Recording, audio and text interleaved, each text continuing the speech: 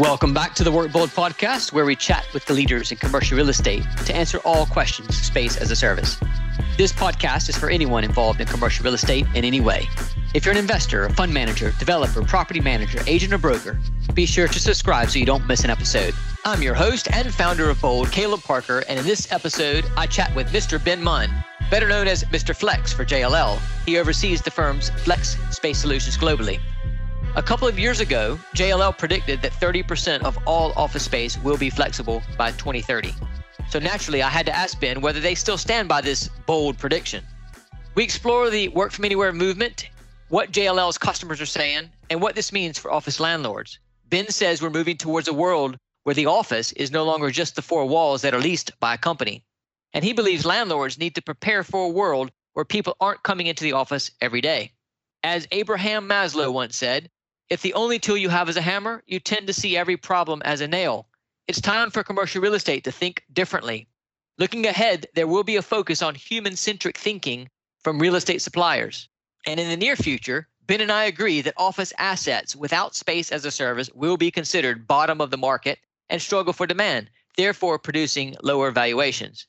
But fear not, we don't leave you hanging. We also cover the value drivers in repurposing office buildings by delivering the 5 pillars of space as a service. As always, if you have any questions or feedback on this episode or topics you want covered, hit me up on Twitter. I'm at Caleb_Parker, or DM me on LinkedIn. In fact, you know what would be fun? If you get a light bulb moment in this episode, I love it if you snap a selfie while listening and share it with me on social. Now get your game face ready and let's go meet Ben. Welcome back to the Work Bold podcast. I'm your host, Caleb Parker, and today I'm joined by Ben Munn, Managing Director and Global Lead for JLL's Flex Space Solutions. In this role, Ben provides global oversight of JLL's flexible space offerings, including driving strategy, sales, operations, delivery, and product development. With more than 20 years of experience in corporate real estate, flexible space, and workplace strategy, Ben is a veteran of the space as a service sector. Prior to joining JLL, Ben served in global roles at the Instant Group, Regus, and several other leading commercial real estate firms. In addition to leading global marketing, sales, and account management for flexible space operators, he's also advised investors and corporate clients on flexible space strategies across their portfolio to create long-term value. And though we're both sitting in our respective home offices, we're only about 15 minutes apart here in London, the closest I've been to one of my podcast guests since March of last year. So welcome to the Work Bold podcast, Ben. Thank you, Caleb. Great to be with you. Looking forward to our conversation today. Likewise, looking forward to hearing your insights. And we're going to start off with the big number. You guys at JLL predicted, actually maybe 2 years ago now, that 30% of the office stock in commercial real estate will be flexible by 2030. Do you still expect the future of work in a post-COVID world to be flexible? Absolutely. Absolutely, without a doubt. It is only going to be more flexible, I think, in the post-COVID world. The impact, if you like, of this incredibly challenging time is to only accelerate some of those trends that were already in play. So a move towards more agility in the way that companies provide space to their employees, continuing expansion of the choice that that employees have around where, when, and how they work, the never-ending war for talent, within which workspace and the work experience, I think, is becoming increasingly important in the decision making of employees. So I think those things are part of that acceleration. I think also that the economic impact of this period we're in and the challenges to some of the flex models out there, which I'm sure we'll talk about a bit later, is, I think, accelerating some changes at an industry level that we also kind of need to see happen to see that level of growth. So I think all of those things really are just in the cauldron of us moving to Flex 2.0 or whatever we want to call it, and then right in the middle of all of that is the individual, is the human, is the team that they work within, how they interact both technologically, physically, with the work that they're doing. And I think that kind of human-centric thinking about how to provide options for people to be productive is only a good thing, and we're only going to see more of it as this develops over the coming years. Yeah, I'm glad you said that. I've been saying commercial real estate needs to put humans at the center of the universe on this podcast for a while now, and in light of the last year, as we've sort of all been working from home and seeing that we can be productive working from home, there's this big debate going back and forth in the headlines talking about the office being dead, but then other people saying that no, people can't work from home. And when in reality, it's probably sort of a hybrid, or I'm sorry, being conscious about using that buzzword again, but it's a mix, right? And so I guess the question is, and I was reading Twitter last night. Somebody tweeted out, in tight labor markets, the ability to work from anywhere is the top perk companies can provide. But if people can work from anywhere, why are they going to come back into the office? And Anthony Slumbers talks about how companies and commercial real estate needs to entice people back into the office to make it a place where the experience is better than working from home. So I guess my question to you is, what do you think the customer experience of the office should look like? Well, first of all, I think the fact that you talk about a customer experience and the fact that we are talking about a customer experience when it comes to the office is a massive change for within commercial real estate as it relates to offices. It has been very easy for the longest time. We're talking decades, potentially centuries, but certainly through the 20th century, for the customer, the end user, the individual, to be ignored within the greater infrastructure, if you like, of the commercial real estate market, because you saw broadly companies taking long-term leases, providing space, that there was a separation between the owner of the asset and the end experience that the individual had, and the enterprise was typically in the middle with design firms, project managers, and so on. So there wasn't the idea of the individual being a customer, was not really there. It wasn't enlightened companies in terms of how do we provide that great experience for our employees, but they weren't seen as kind of a revenue bearing customer in the way I think they can be in the future.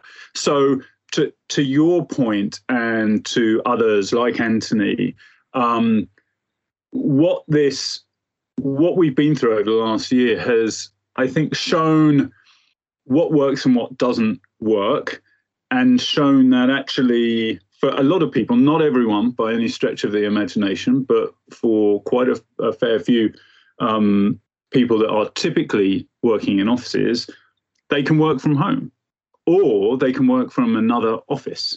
And it doesn't have to be the core office for, in the center of town that their employer has as their HQ or whatever. And so when you think about what is the proposition, what is going to get me into the office? Well, for me, and I'll speak for myself rather than everyone else, but we can probably extrapolate it. I want to see colleagues. I want to be in a room working through ideas, working through strategies. I want to meet that broad set of colleagues that I work with across multiple different disciplines within JLL, who I don't necessarily engage with on a daily basis. And with my team, I want to get together with them to come up with the strategies, the plans, the value propositions for the future that we're going to build our business out of. And as much as digital platforms are supporting that work, it's not a replacement for that work for me.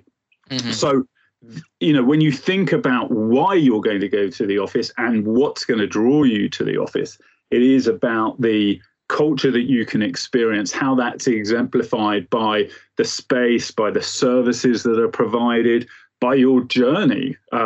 Thinking that's one of the things that has become apparent for a lot of the conversations we're having with our occupier customers is, how do you get people there? How does that work? It's not just what is it like when we walk in the door? That's, responsibility doesn't start at the threshold of the building or when you get off the elevator lobby. It starts before that. And that broadened thinking over that holistic experience is, I think, brilliant to see. And I think the industry has to evolve and bring in capabilities and expertise to help cover that holistically. You can see us, doing some of that, because I'm trying to avoid using hybrid, but why not? Let's dive in. That hybrid mode of saying, I can work at home. I should be able to get on an app and find a flexible workspace near to me that I can walk to. I know there's one around the corner from me here in South London. I want to be able to book that. I want my employer to support that. And of course, I want to be able to go into the mothership and soak up that experience, plan time with the team. And that for me is kind of that future that we are trying to build towards. There are lots of challenges around getting there, but we will get there. And I think winners on both the occupier side and those people that are providing space will understand how those different pieces can play together. Will understand thinking about the office almost like a retail proposition or a hospitality proposition, to get people in, to create experiences, to influence productivity, to influence health and well-being in a way that we might not have been talking about 2 years ago, 5 years ago, certainly 10 years ago. So it's interesting. You talk about the office now not just being the four walls that you have a lease on, but the office being anywhere someone works, and including the home in that, including places near home or elsewhere. So if that's the case, then how are occupiers or tenants, or I'm going to call them commercial real estate customers, the big customer, how are they responding to this? How do they evolve their expectations of commercial real estate if people are coming into their HQ every single day? Are they going to still need the same footprints under long leases? What's going to happen here? Great question. And of course, I think an awful lot of thinking is still going on around that. But one thing I would point out is that we recently did a survey of our top corporate customers, big enterprise occupiers, and asked them what their thoughts were on planning around agility and mobility. And over 2/3 of them said that it was going to be more important for them going forward, and that they are increasing workplace mobility programs within and without their core portfolio. So it is absolutely at the top of the agenda of occupiers.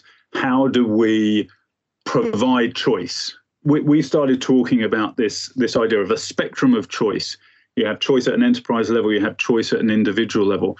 What a lot of companies have done over the past 10 years is focus on providing choice within their four walls. So you've seen ABW, activity-based working strategies, flexible working strategies, activity-based designs come into workplaces so that the individual, when they are within the four walls, can choose a variety of modes of work.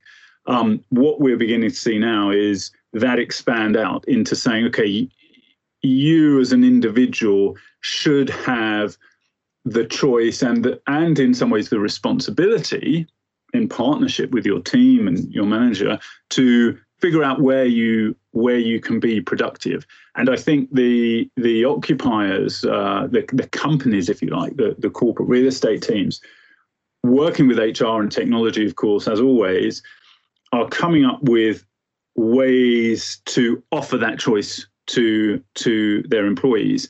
That is where the evolution is happening, and we'll see experimentation as restrictions are lifted, as people put mobility platforms, on-demand platforms, for instance, onto employees' phones. They offer those, they offer them with apps. We've seen some stories about, adoption of that by corporates in the press recently. So that for me is important. I think there will also be a revision or consideration of the appropriateness and the duty of care around home working.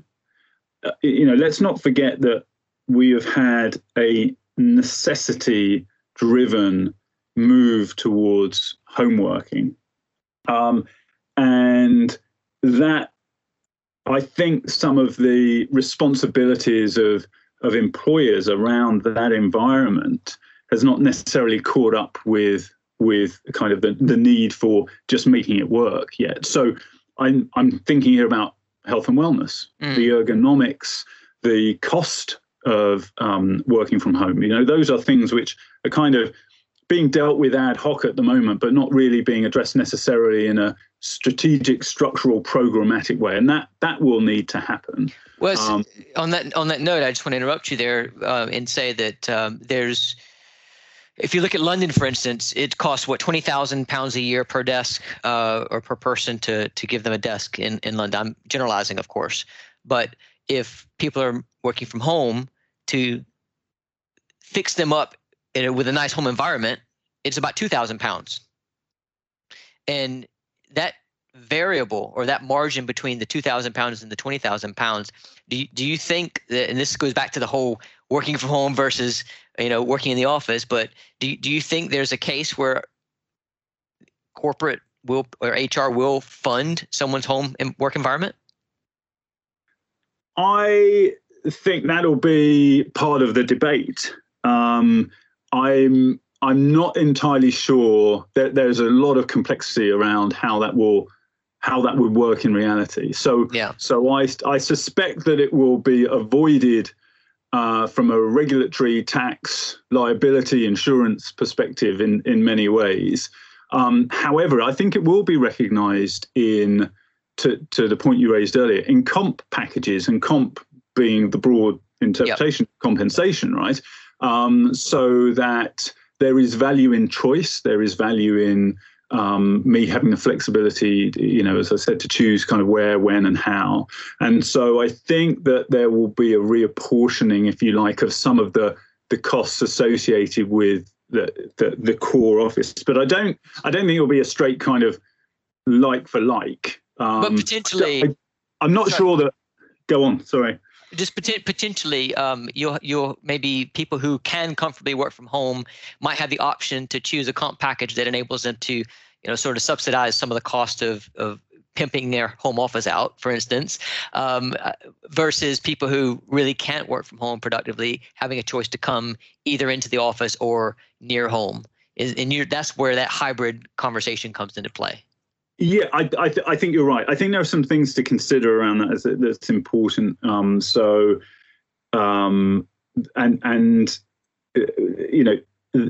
of them is the cultural impact of remote working and the kind of the bias towards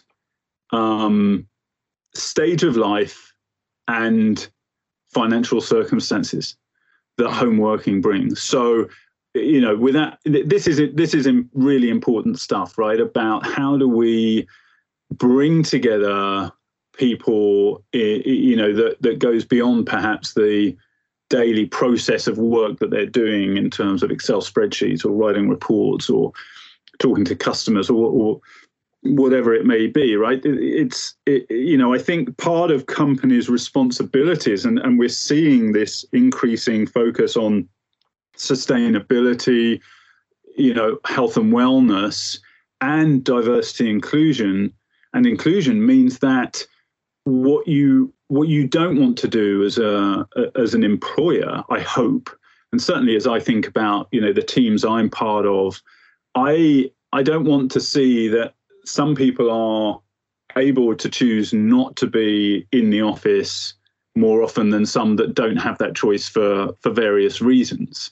And I wouldn't like to see that kind of disparity and inequality in that experience. One of the things that I think both cities and offices in their way do for us collectively is that it provides a place that we can all get together, irrespective of backgrounds and circumstances and things like that. And so again, there's a lot of nuance to this, but it's not as it's not as straightforward as, in some ways, and I could be going out on a limb here, as saying, well, I can work from home 5 days a week, so I'm going to work from home 5 days a week because I want to, and I can get my company to give me an ergonomic chair and a sit-stand desk and things like that. So I think that's that's going to be really interesting in terms of that navigation. And I do think that, to the point that we were talking about earlier, there will be undoubtedly a drawback to the office. I mean, we're both sitting here in lockdown again. Yep. I'm pretty excited about being able to actually get out and see people and be physically together with them, and not on Teams or Zoom or WebEx or whatever for 10, 12 hours a day.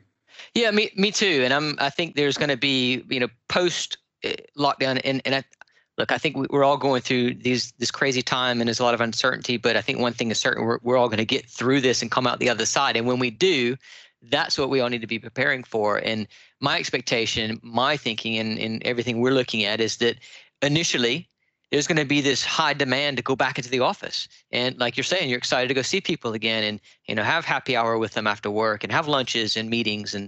But then that's going to wear off. That novelty that we haven't been able to have for the last year is going to wear off for a lot of people. And when they have that 2-hour, return trip commute to the office every single day, they're going to think, wait, why am I doing this? And at that stage, those who can, and companies that enable that choice, will work from the office less. And I think if we imagine a world where most companies do enable that flexibility to attract the right talent, and to look after, and they're taking care of duty of care with their team, the question that I think we in commercial real estate have to really think about is, how do our buildings respond to that? And how does, if occupiers have less of their team in the office every single day, will they take less space when the lease event comes up? And if that happens, then what does that mean to the demand for the building, and then the value of the building? And do we need to repurpose buildings? And so these are the questions that I'm trying to drill down on and think about. I'm just wondering what your views are if you put your landlord advisory hat on for a minute, what would you be telling your landlord clients that they need to be doing to prepare for this? So what I am and what we are telling our landlord customers is that they need to participate in the creation of exciting propositions with their buildings for their target customers, and they need to consider that their target customers can be more diverse than just the leaseholder, the company and the CFO and CRE lead that are engaged on figuring out, how much space they'll take for 5 or 10 years. So, our advice is that the asset has the opportunity to provide a number of different products within it that can attract different customers in different ways. And I suppose the overarching kind of thinking behind that and the reality that we see coming is that to be competitive as an owner in the future is going to require a proactivity around customer engagement and the creation of a proposition, not just with your building, but considering the neighborhood it's in and everything, so that you can attract the customers you want to your building, so that you can see those revenues. I think, what we are seeing is, a significant amount of space available in markets right now. We're seeing sublease space coming onto markets in significant amounts. We still have new development pipeline coming through in most markets, and so from a customer perspective, this is great, right? Yeah, because lots of choice. I've got a lot of choice. That means I've got pricing. I've got pricing leverage. I've got term leverage. I can make calls on services and so on, and I can probably get things over the next couple of years that would have been hard to get in 2019. So for the landlords, you've really got to be in the game and recognizing that the demand that will start coming back into the market in late Q2, hopefully certainly in the second half of this year, is going to be spoiled for choice. Now, what's interesting is that, as per the conversation we were just having around human-centric design, that experience, it's not going to be, in all cases, a race to the commoditized bottom from a price perspective. It is going to be, companies are not, when they make decisions about the real estate they occupy, it's fairly obvious, right? But it's not just about cost. It is about providing the right environment for their people to be productive, for their clients to engage with. A whole raft of different, things go into that. So those landlords and owners who create product, either themselves or with a partner like us, to really speak to that demand and offer that range of services, service layers, hospitality approach in the right environment, they're the ones that are going to win that demand. So I agree with you wholeheartedly, obviously, and I think what you're saying here is that the old way of offering up a white box on a 10-year lease and competing on term and price is going to go out the window. That's going to be the commodity going forward, and the landlords and the buildings and the assets that win and get the occupancy and have better valuations are going to be those who differentiate through the various layers and services and products that they're offering. Is that, am I hearing you correctly? Yeah, I think you are. I'm not sure I'd go as far as saying out of the window for the traditional lease, but certainly I agree with you in kind of terming it as commoditized. I think the way we talk to owners about it is that the landscape of the future from a customer perspective is one where I want choice. We keep coming back to that word. I want options in terms of how I get into your building. So if you look at an asset like, let's say, 22 Bishopsgate, right, which is this phenomenal building that AXA have brought to market, within that building there are multiple different routes for people to get into the building to work there, right? To spend time in great workspaces. And you can take a traditional lease, you can go in on flexible terms, and there's a whole proposition, a whole experience that's built into that, that vertical village, if you like, that says, hey, if, this is a great place to work, this is the proposition, right? This is an amazing place to work.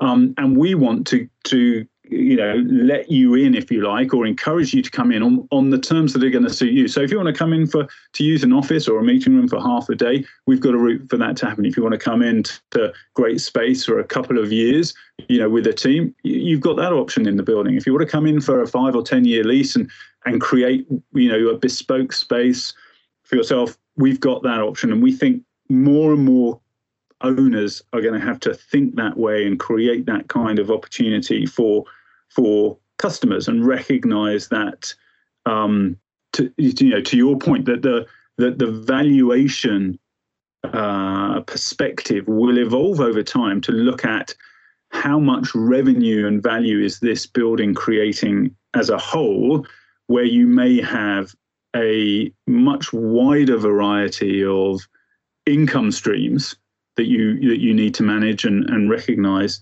and therefore more value that you can drive from the building as a whole than traditional kind of models look at right now, where the traditional lease is effectively the simple way of calculating the value of some steel and glass. Yeah, and I think that just going back to the commodity perspective is that to differentiate, bringing in these service layers across the building will enable the building to become attractive and continue signing up the bigger customers for the longer leases because they have the service layers. And I think about historically, space as a service has been a small part of an asset that only the customers in that floor or two that the space as a service layer was in had access to. And I think going forward, we're talking about taking those service layers out, what I call the 5 pillars of space as a service: the hospitality, the community, the technology, the various space components, and then of course the management and optimization of the space, taking those and extending them and casting a customer service net across the entire asset. So no matter if you're a Microsoft employee on 2 floors on a 20-year lease, you still have access to the same great customer service that people who are signed up for, they're an SME and they're using the co-working space, but everybody experiences the same, and that's what's going to differentiate an asset going forward, in my view. Yeah, I wouldn't disagree at all. I'd agree. So that's the way of saying. I think an extension of that, which is interesting when you think about this idea of space as a service, I think there are kind of a couple of aspects, right? There is the idea of service. So the piece that you're talking about, okay, there is a building here, there are a variety of services we can offer within it.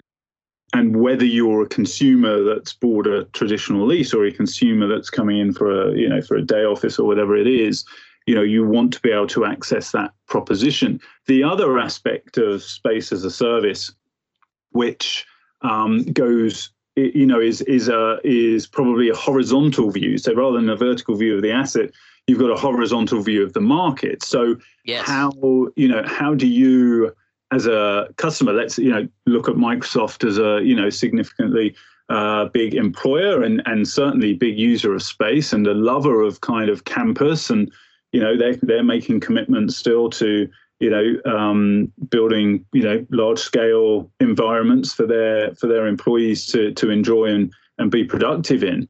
As you look at a company like that, space as a service to them is not just about how am I accessing what's available within any of the individual assets, that we occupy, but actually how do I create a network of options for our people to be able to go in and out of those different assets. And it might be that some is landlord provided, some is flex operator provided, some is home, some is Microsoft built, owned and operated. And so if the way I think about it is a little like, cloud services or data services, right? Where the demand is what fluctuates over time, and what real estate hasn't been able to do really effectively for the past couple of 100 years is allow your cost base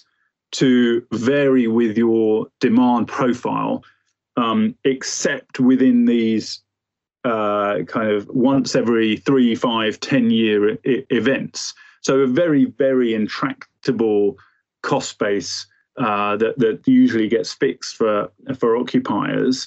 And now you can see a future. I don't think we're there yet, but we're heading there, and I think we're accelerating towards it, where actually I am going to be able to mold my portfolio better to my demand. It's never going to be perfect, but I should be able to ramp up and down my costs within months of making strategic decisions around where my workforce is going to be, and almost on a daily, monthly basis by where that workforce chooses to work. Mm-hmm. And if you think about, again, just another survey that we that we did of looking at business leaders.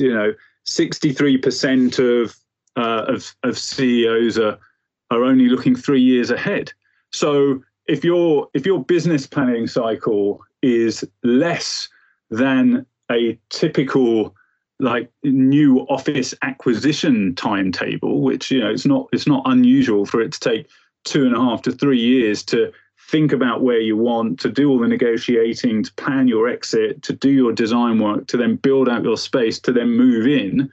And if by that point you've got an entirely different strategy, where is the use? Where is the use in that for businesses? And so I think what we can see ahead is the market evolving its product. This is the commercial real estate market, evolving its product, evolving the way that customers can buy and buy time in space to a way where you have a better ability to manage the supply of the workspace that you want to the demand profile you have. It's going to have implications for contracting, for pricing, for who is designing and building the space, for instance. And that was something which really came to light with the rise of WeWork as an example. What does great space look like? It used to sit within workplace guidelines and standards within corporates, and then you've got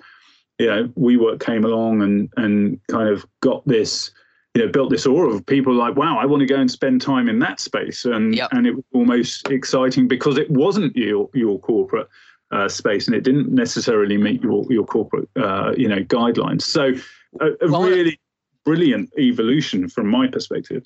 It has been, and I'm glad you mentioned WeWork and that effect that I'm going to call it the brand effect that they've had. I think WeWork were excellent for all the things they did wrong. They were excellent at getting their brand to market fit correct. And the story is still being written, by them right now. So we'll see where they end up. But I think what's interesting to look at is to your point. Some people say, "Wow, I want to go work in that space. That's cool." While other people said, "I'd never want to work in that space," and that points out the effect that brand can have on an asset. So as these assets are in the commercial real estate owners are looking at bringing in these service layers to sort of differentiate themselves and not become a commodity. I guess the brand question comes into play there. And when I say brand, I don't necessarily mean the logo, but I mean the experience that you're delivering and who you're delivering that experience, what customer you're delivering that experience for.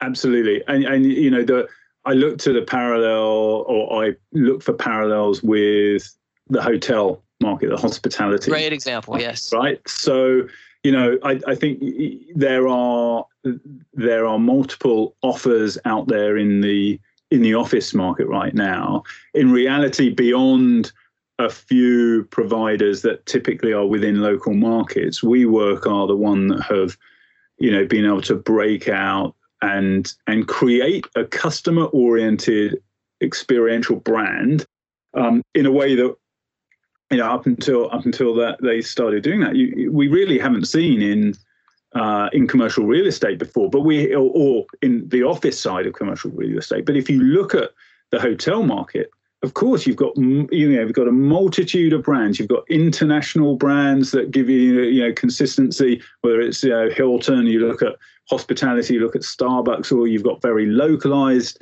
brands. You've got you have offers, experiential offers that are targeted at different customer segments. So you have those that are for business travelers, those that are for luxury family travel, for individual travel, for budgets, for low budget convenience, this Sure. point you've raised, I think, is absolutely what we're going to see in the future. And it speaks again to that idea of network.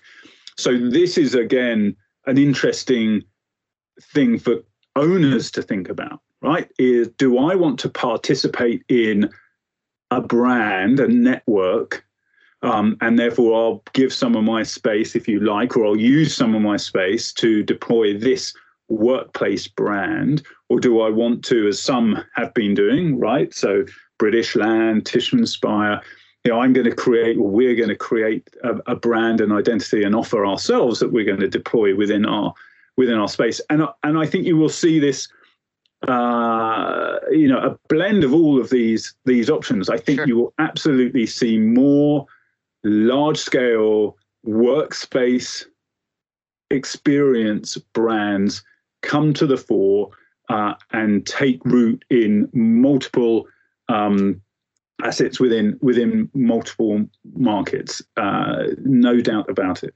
Yeah, I agree with you. And I think going back to your duty of care points is that the company who wants to make sure that their employees have a certain experience will align themselves with the brand that delivers that experience and with the assets that have that brand in it or that experience in it. So I guess sorry to interrupt, and the experience they can afford as well. Let's not forget, that's going to be absolutely an important part of this. Not everyone is going to be able to afford the all singing, all dancing, all inclusive. My office is also a spa, is also a wellness center, is also a Michelin-starred restaurant, is et cetera, et cetera. Like that isn't going to be the kind of the biggest part of the market. Like, let's also be, I think, realistic, because there are pricing challenges in providing and cost challenges in providing that kind of service. And so we're going to see a big proposition in the middle ground and in the budget ground that will have a scale that you will not have in kind of the higher end, unique proposition. Well, every asset owner should be asking themselves, looking at their business plan, lease events coming up, next time they have a capital injection, when they're going to refinance, all these different questions. But they should really be also asking, well, what customer persona am I going after? What do those economics deliver? And what experience can I deliver at that price point to meet those needs and wants of that customer? But if we're talking about how every asset needs to have a level of this, I'm just some sort of level of space as a service across it. What about those that don't? Do you think that those who don't embrace this service and putting the customer at the center of the universe, do you think that they're going to be valued less, those assets? I think they will struggle more for demand. And I think that they will be at the low end of comparative and relative pricing. So because there won't be, beyond the bricks and mortar, steel and glass and their location, there won't be anything that they're differentiating their offer with.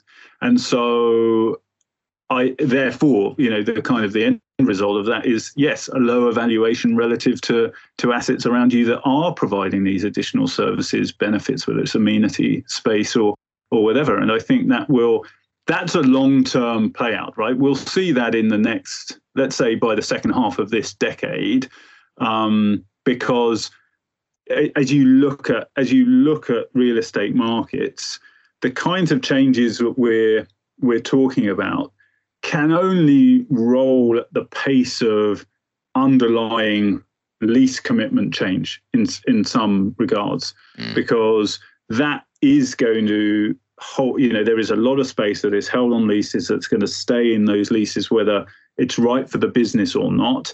And so you're going to see this slow change. So if I'm an asset owner sitting here today and I look at my lease profile and I see that actually I'm pretty well occupied, I have low vacancy and I don't really have significant lease events for the next few years, I can probably be a little complacent to some degree.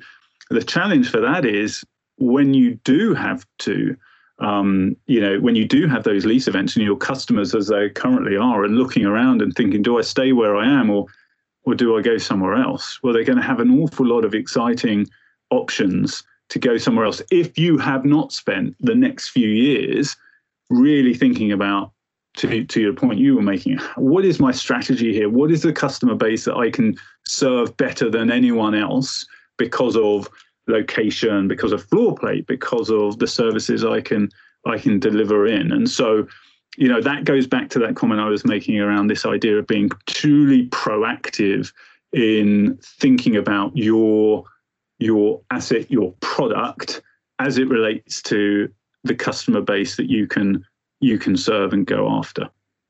Well, you've made some excellent points there, and I'm not gonna. I could go into a whole bunch of questions on valuations, but we covered that a lot in previous episodes, and I think you've made the point. So I have one final question before we get to our quickfire round, and this is sort of touching on this whole hybrid and flexibility that people will have, which means there's going to be a level of customers and revenue coming into an asset that's going to be transient and variable.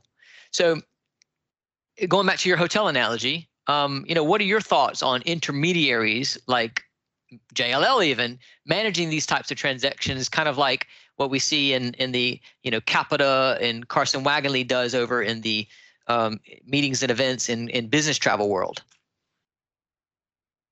So absolutely, we're going to have to be in that space, and we are in that space as JLL. And it's not, obviously not just us. You as a manager of space, as an operator of space, you are going, whether you're doing that as operating buildings you own, or whether you do it as we do as a service provider to owners of buildings, you absolutely will have to have the capability, infrastructure, technology, and tools to manage all of those transactions, to manage bookings, to manage customer experience and feedback, and to get that product out into the market, allow people to book into it, to participate in aggregators and other platforms, so that your space is seen by the customers that you want it to be seen by. It's going to be table stakes to be able to operate a building effectively in the future. Absolutely, and we'll see this again. I talk a lot about kind of evolution today. If you look at the evolution of leasing and property management, and then the kind of the flex market coming into or scaling and becoming more important, those things are all going to come together. And that's certainly what we're planning for at JLL and putting in place for some of our customers, so that they can manage that different customer experience and all of the things that go around it, contracts, payments, user apps, and the technology. So absolutely key. Well, a bonus question on this, and I'm gonna put you on the spot, so feel free to tell me you can't answer this or not. But you did say that this is happening, and there are some players out there, some tech solutions. There's Liquid Space; they have launched their enterprise product. There's Dasana, which is a new up and coming tech solution here in the UK. Meetings Booker over in Dublin has launched a workspace component for real-time bookings of like hourly, daily workspace, and then you've got DeskPass, I think, out of Chicago. So the bonus question is: do you think there's going to be consolidation amongst those types of tools, or do you think that there's going to be some M&A activity going on between the typical intermediaries, the broker world, like you guys? What can you share? So what I will say is that the future of demand management and demand creation, if you like, and acquisition, is going to be omni-channel. It is not just going to be on relationships. You are going to have to be in the tech space in terms of making it easy for your customers to buy, easy for your customers to find you. And as a provider and operator of space, you're going to have to engage with multiple platforms to enable that. So I'm expecting that anyone that is serious about getting space in front of customers that will want to pay to spend some time in it is going to have an incredibly strong digital strategy as part of their plan. It can't be the only piece of the plan, but without a doubt, it is going to be core to how people, find space to spend time in the future. We're not at that scale yet, but we are going to get there, and therefore you've got to be ready to play there. Yeah, well, I agree, and it's great to hear that you guys have your finger on the pulse of all this change and this going on. I certainly look forward to doing deals at various levels with you guys here at Bold and Newflex, and the future is being created right now by all of us, so it's exciting. I'm going to move into the quick fire rounds. These are 3 short, quick answers, quick questions, quick answers. And are you ready for these? Well, yeah, you've heard me talk today, so I can't promise how quick fire I'll be, but try and keep me honest. Okay, so I'm going to limit this to 2 people, but who inspires you in commercial real estate? I'm going to give you categories of people. This is probably not the answer you're looking for. So who inspires me in corporate real estate? It is people at the front desk of a building who understand that anyone arriving is a valued visitor to that building and should be treated with respect and kindness and a smile. Excellent. I love people like that, and you don't always find them at the front desk of buildings. Excellent. Wow, that's a great answer. And you're right, and that needs to change. It is changing. Okay, great. So then my next question, I think, is probably a bit straightforward, and I'll give you some leeway here to stray off course if you want. But what podcast or media do you consume to stay up to date on the latest industry trends? Well, beyond yours, you mean? Thank you. That's I consume an awful lot of media. So I get, as you can probably imagine, I get sent things by my team all the time. I subscribe to a variety of news sources, and cheekily, is I have the fortune of actually spending nearly every day talking to people who are leading in their space, whether they're occupiers, owners, researchers, bankers, podcasters, and podcasters. So you know what? I feel this is I feel incredibly lucky because I feel like I'm talking to the people that are creating the future in real estate on a daily basis.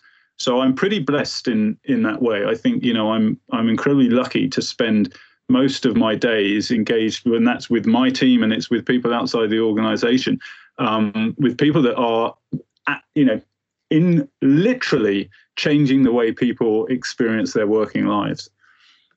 Great answer. Another great answer. Well, you're 2 for 2 now. My last question is completely not work related, and it's about your holiday destination. Where do you like to travel when we can? That's brilliant. I love France. I love wine, so I love going to different parts of France. But France obviously is not the only wine producing country in the world. So unsurprisingly, I'm quite happy to go to Italy and North America and a whole variety of other locations. I think where I like to travel are places that have a unique, authentic experience about them and feel like you can only feel what you feel when you're there, relax the way you're relaxing when you're there, or eat what you're eating there and nowhere else. And that's what I like to find when I go traveling. Well, I think you're talking to an echo chamber here now, because I feel the same way. And I'll give you a tip, since you like going places with wine. In Bulgaria, there's a little place called Melnik, and it's known for its Bulgarian wine. So check it out. I will, and I've got excuses to go to Bulgaria, so that's on my list. I've written it down. Thank you. Excellent. Well, Ben, thank you so much for sharing your insights with me today. I loved it. Thank you. Really enjoyed the conversation, Caleb. Likewise. So everybody, be sure to connect with Ben on LinkedIn. And thank you so much for tuning in today. Until next time, take care of yourself. Thank you for tuning in. I hope you enjoyed this episode. Don't forget to subscribe to our podcast. And remember, fortune favors the bold. Drum roll, please. P.S. If you want to find out about future-proofing your portfolio, head over to newflex.com. You're listening to a Podcast Company podcast. This was made by Podcast Syndicator, where we help you go from start to grow to making money with your podcast. Let us help you share your message and your voice with the world. Reach out now, Jason at podcastsyndicator.com or Brett at podcastsyndicator.com to find out more. Thank you for listening, and do come back to hear nothing but the best podcasts.